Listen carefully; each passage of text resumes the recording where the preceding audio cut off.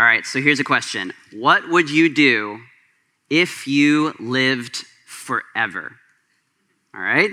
I think it's in our answer to this hypothetical that we discover what we believe life to be really about. Usually we ask the kind of similar question, but in different terms. We say, what would you do if you knew you only had a year to live, right? But what if you knew that you didn't have an expiration date, all right? I think that there have been many examples of this kind of thing in literature and in film before. Lots of things explore this question, from The Picture of Dorian Gray.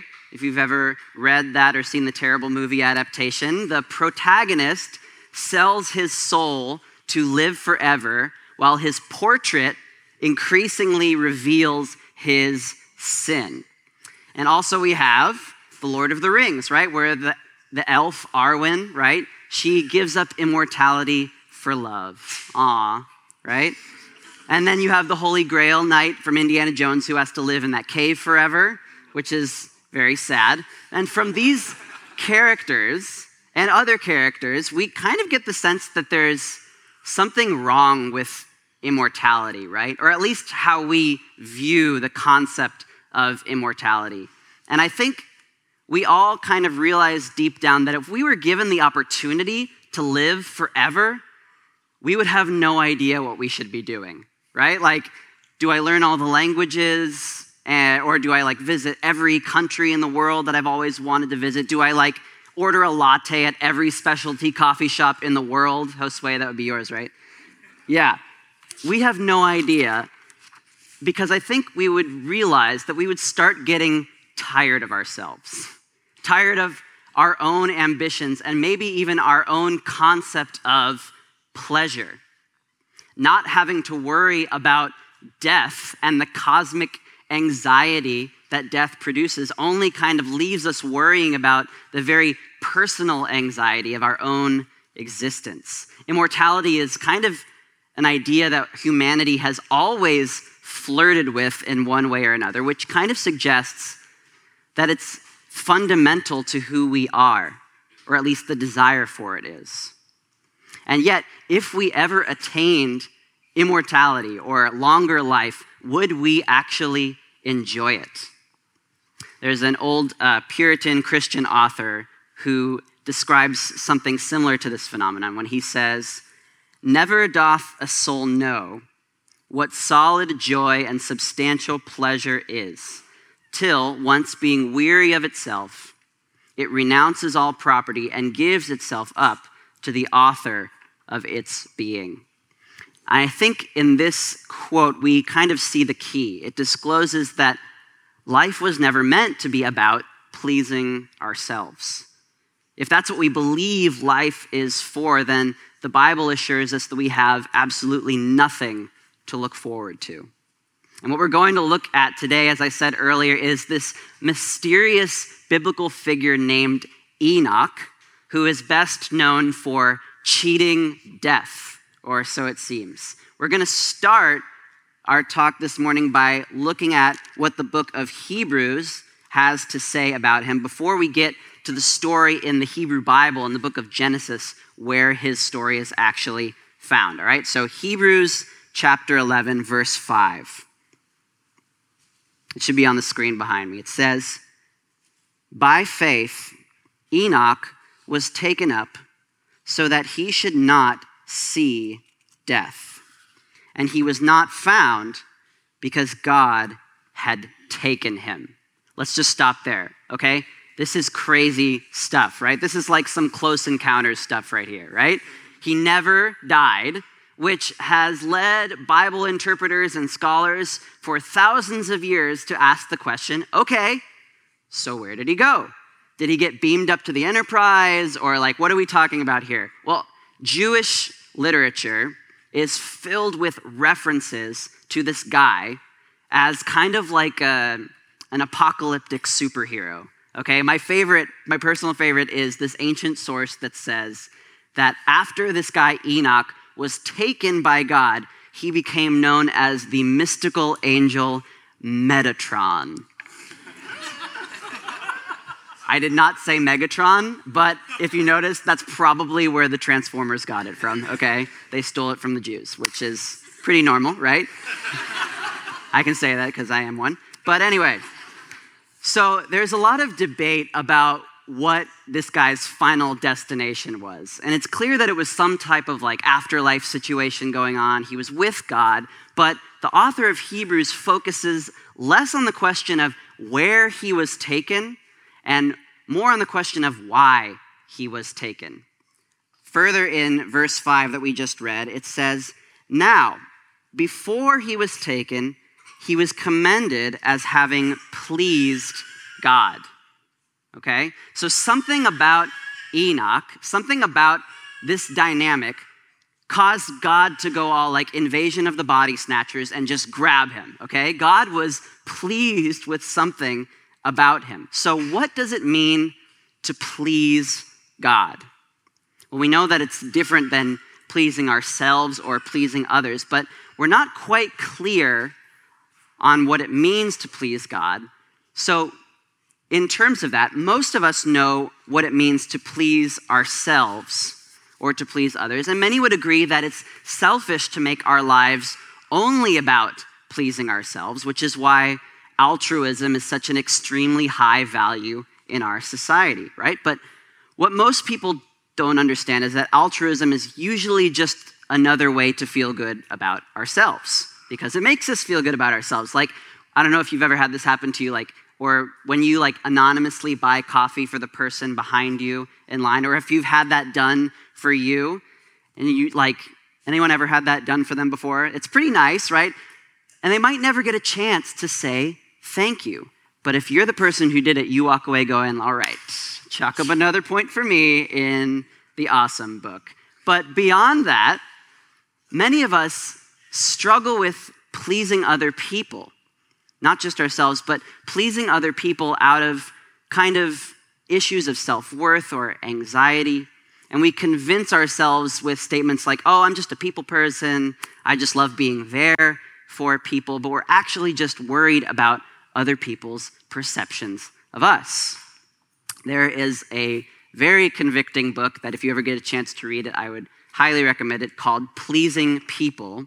And the author, Lou Priolo, says this about people pleasing. He says, people pleasers in social situations are not thinking about how to make other people feel good.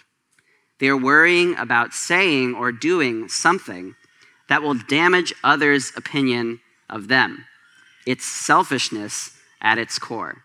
So ironically, pleasing other people tends to be more about ourselves and how we look to other people. And if you think this might be you, or if you've never considered this before, here are a few diagnostic statements that are true of people pleasers, and you can see if any of these are true of you. 1, you apologize too much, or when apologies are not truly necessary, you still apologize. You constantly seek validation and approval from others. You try to avoid conflict at all costs.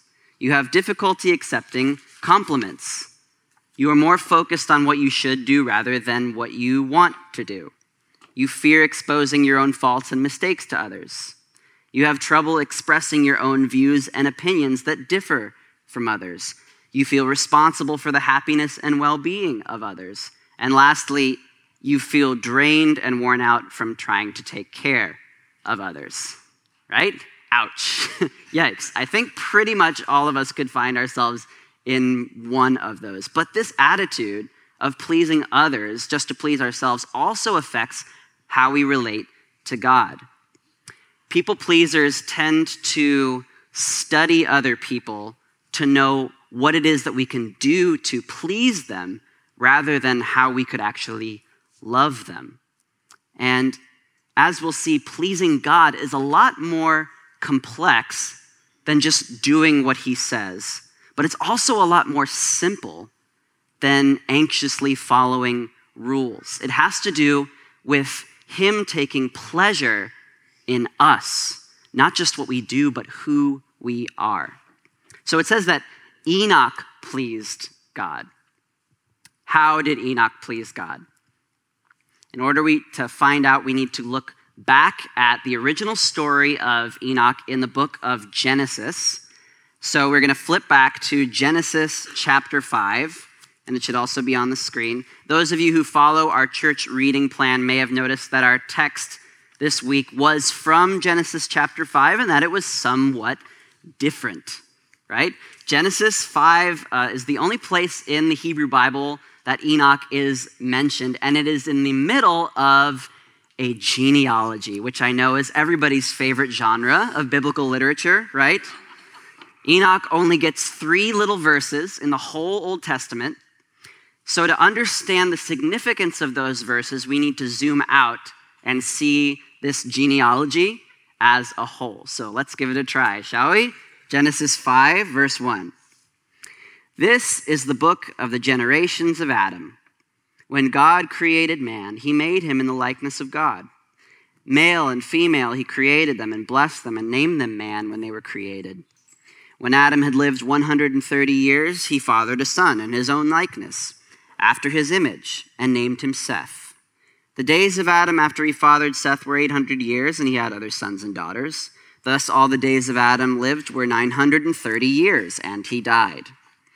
When Seth had lived 105 years, he fathered Enosh. Seth lived after he fathered Enosh 807 years and had other sons and daughters. Thus all the days of Seth were 912 years, and he died. When Enosh had lived 90 years, he fathered Kenan. Okay, let's stop there, all right? I think you get the picture. Yes, it's a list of really old guys, which gives everyone stress flashbacks of history class, as it did for me, right? But let's just sit with it for just a moment. The genealogy that we just read, that there's more of, is more than just a list of people. It is a pattern. And the key to understanding genealogies in the Bible is to look for the pattern and then to look for where that pattern is broken. And then precisely at that point, we will find where the author tries to make their point.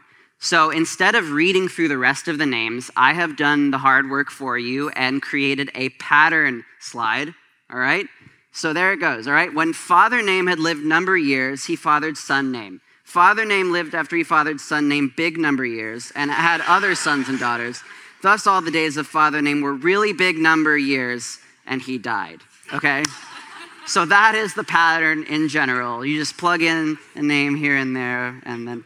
So first of all, you might be wondering, as most good people of Los Angeles in the 21st century would, what is the deal with their ages, right? Why are they so old?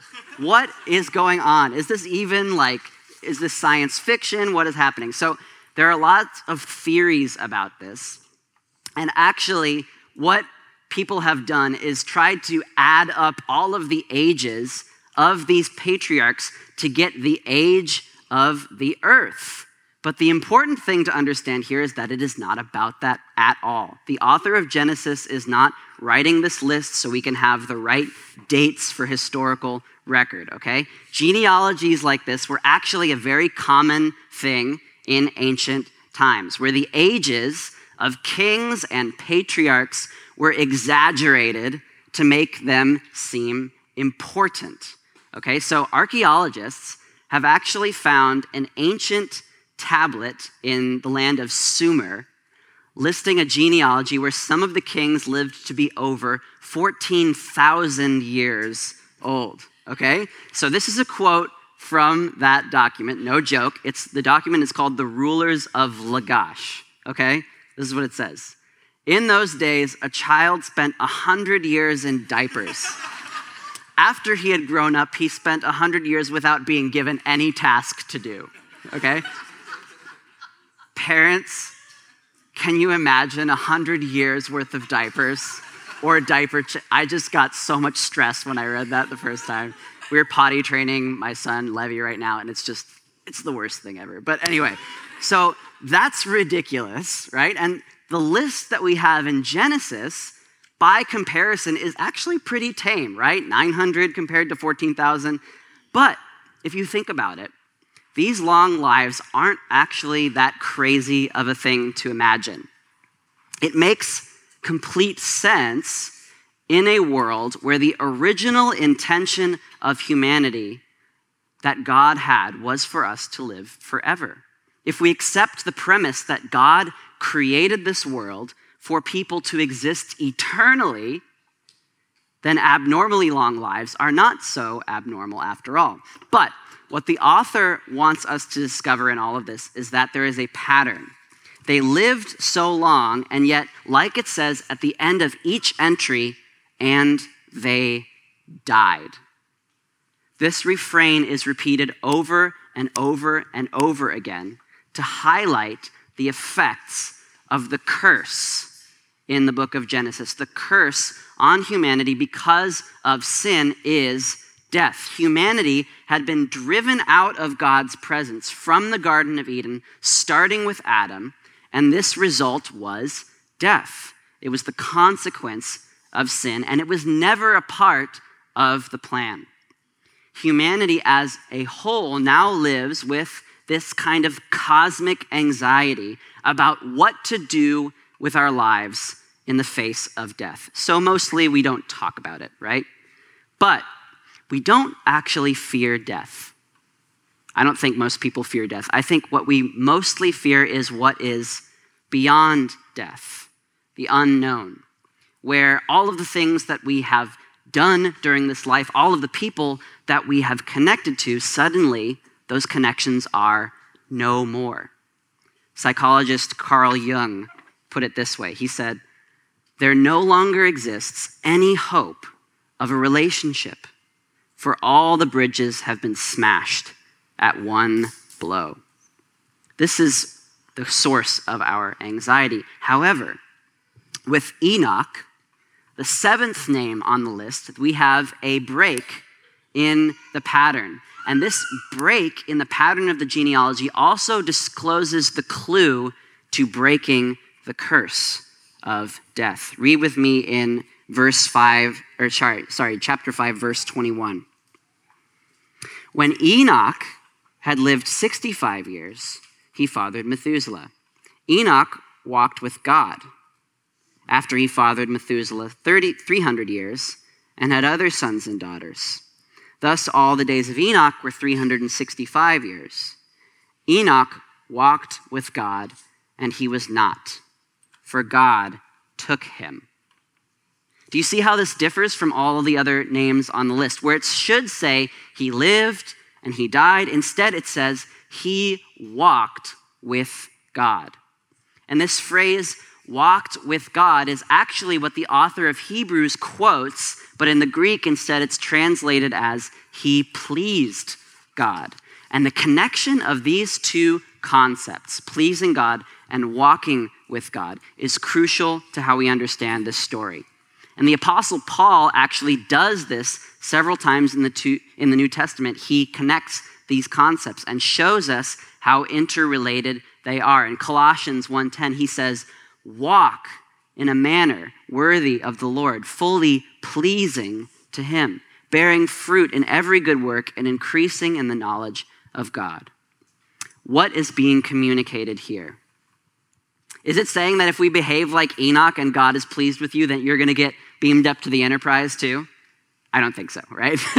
That would be cool. But anyway, something Enoch did, or something in Enoch reverses or nullifies the effects of the curse of death. What is it? It is walking with God. It is a relationship with the living God. A relationship with the creator of the universe is the only thing that transcends the universe. This is what everyone is looking for because it is what we were made for. Genesis tells the story of our sweet intimacy with God that was ruptured by our attempts to please ourselves instead of him. And then it immediately plants the seed of hope that we can be reunited with him and fulfill the purpose that we were created for, which is love. It is out of love that God created the world, and it is out of love that God has promised to rescue the world and his people. And in the story of Enoch, God intervenes within what has become the normal experience of everyday life, which is death. We do not live in a closed universe with fixed rules. God can and does intervene in what has become the natural order of things, living, working, dying. Instead, we have in the story of Enoch a glimpse of restoration, of how things were meant to be. We all know that life is supposed to be more than just this boring trajectory that has been laid out for us, right? As a pastor in Australia says, he said, you're going to have this nice life, be tolerant, go to IKEA, have a few coffees, and then you die. Somewhere quiet where you're not upsetting anyone. That's very important, right? We know that we were meant for more. We know that we were meant to be satisfied only in the context of a relationship to God. The character and the quality of our existence depends entirely on how we relate to God. So maybe you're here and you're saying, yes, I get it. I know I'm supposed to please God, and I know that he will reward me for it. I get it. But as we saw earlier, some of us think that pleasing God means placating God. Like if we just figure out what God likes and we do those things, maybe God will leave us alone so we can do whatever it is that we actually want to do. But as we saw, this is just another avenue to please ourselves. And in the story of Enoch, it shows us that you can live long enough to exhaust life of all potential novel experiences, but it is not nearly as good as a short walk with your Creator. Enoch's life was so much about enjoying his relationship with God that God knew it would satisfy his deepest desire to start enjoying eternity with him if he took him home ahead of schedule. If you're here and you are a Christian, if God were to give you the deepest desire of your heart right now, would it include him or not? What else could possibly be a desire fulfilling enough to bear the weight of our eternity? This question is just as much for those who don't claim to follow Jesus. C.S. Lewis, as he often does, puts it to us very clearly and very poetically. He says, to please God, to be a real ingredient in the divine happiness, to be loved by God, not merely pitied, but delighted in as an artist delights in his work or a father in his son, it seems impossible. A weight or burden of glory which our thoughts can hardly sustain, but so it is. God really does desire to be with us and love us in spite of our inability to conceive that. But we cannot please God by our own efforts.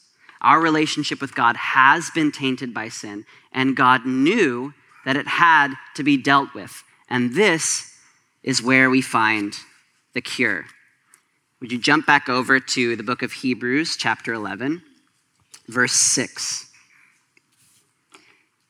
It says, without faith, it is impossible to please him. What this means is that faith, as we've been saying through this series, is not just a generic wish. It is not a generic faith. It is a warranted certainty in God. It is faith in the one who pleased God perfectly, and that is Jesus. Jesus is the only one to ever please God perfectly, who has gone beyond the grave and has come back.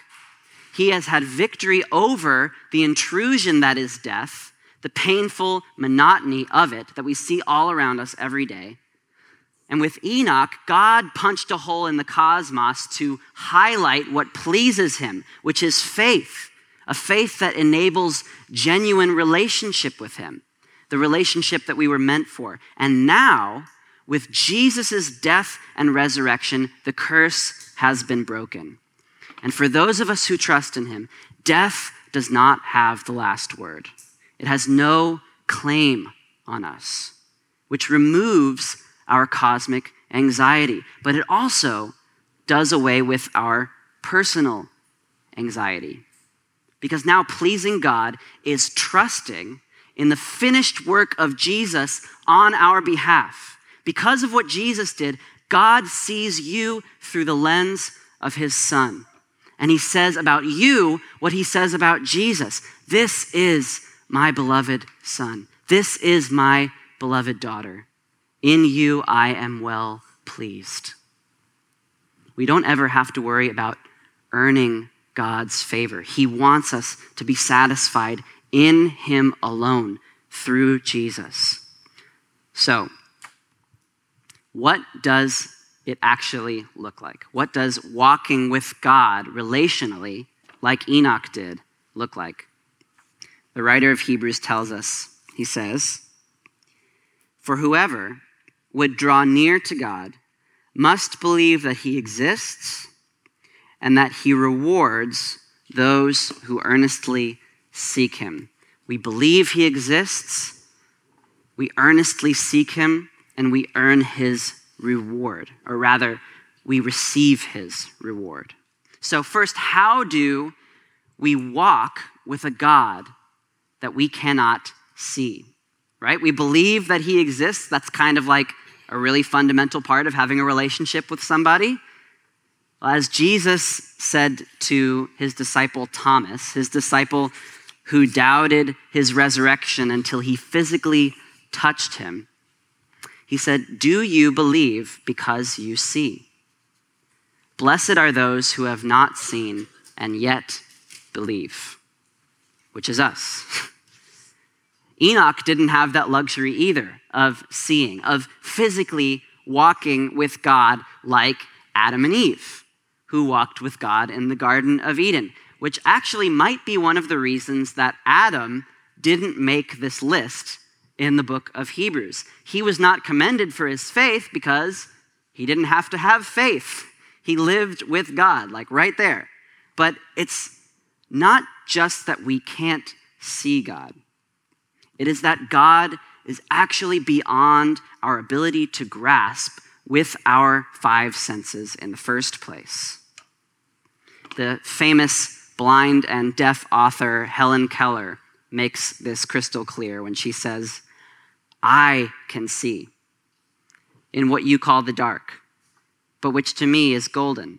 I can see a God-made world, not a man-made world." When it comes to a relationship with God, we could learn a thing or two from Helen Keller.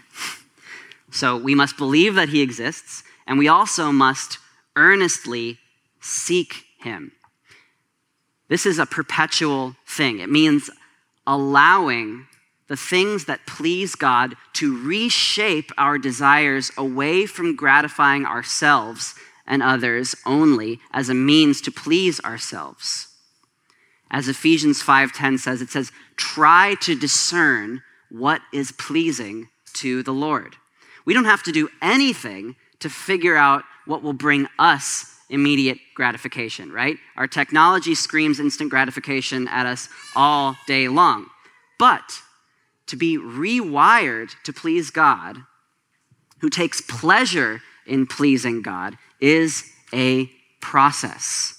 It is a continual process, which means not giving up, which means not quitting when pleasing God means being at odds with people around you or being seen as maybe being out of touch with culture.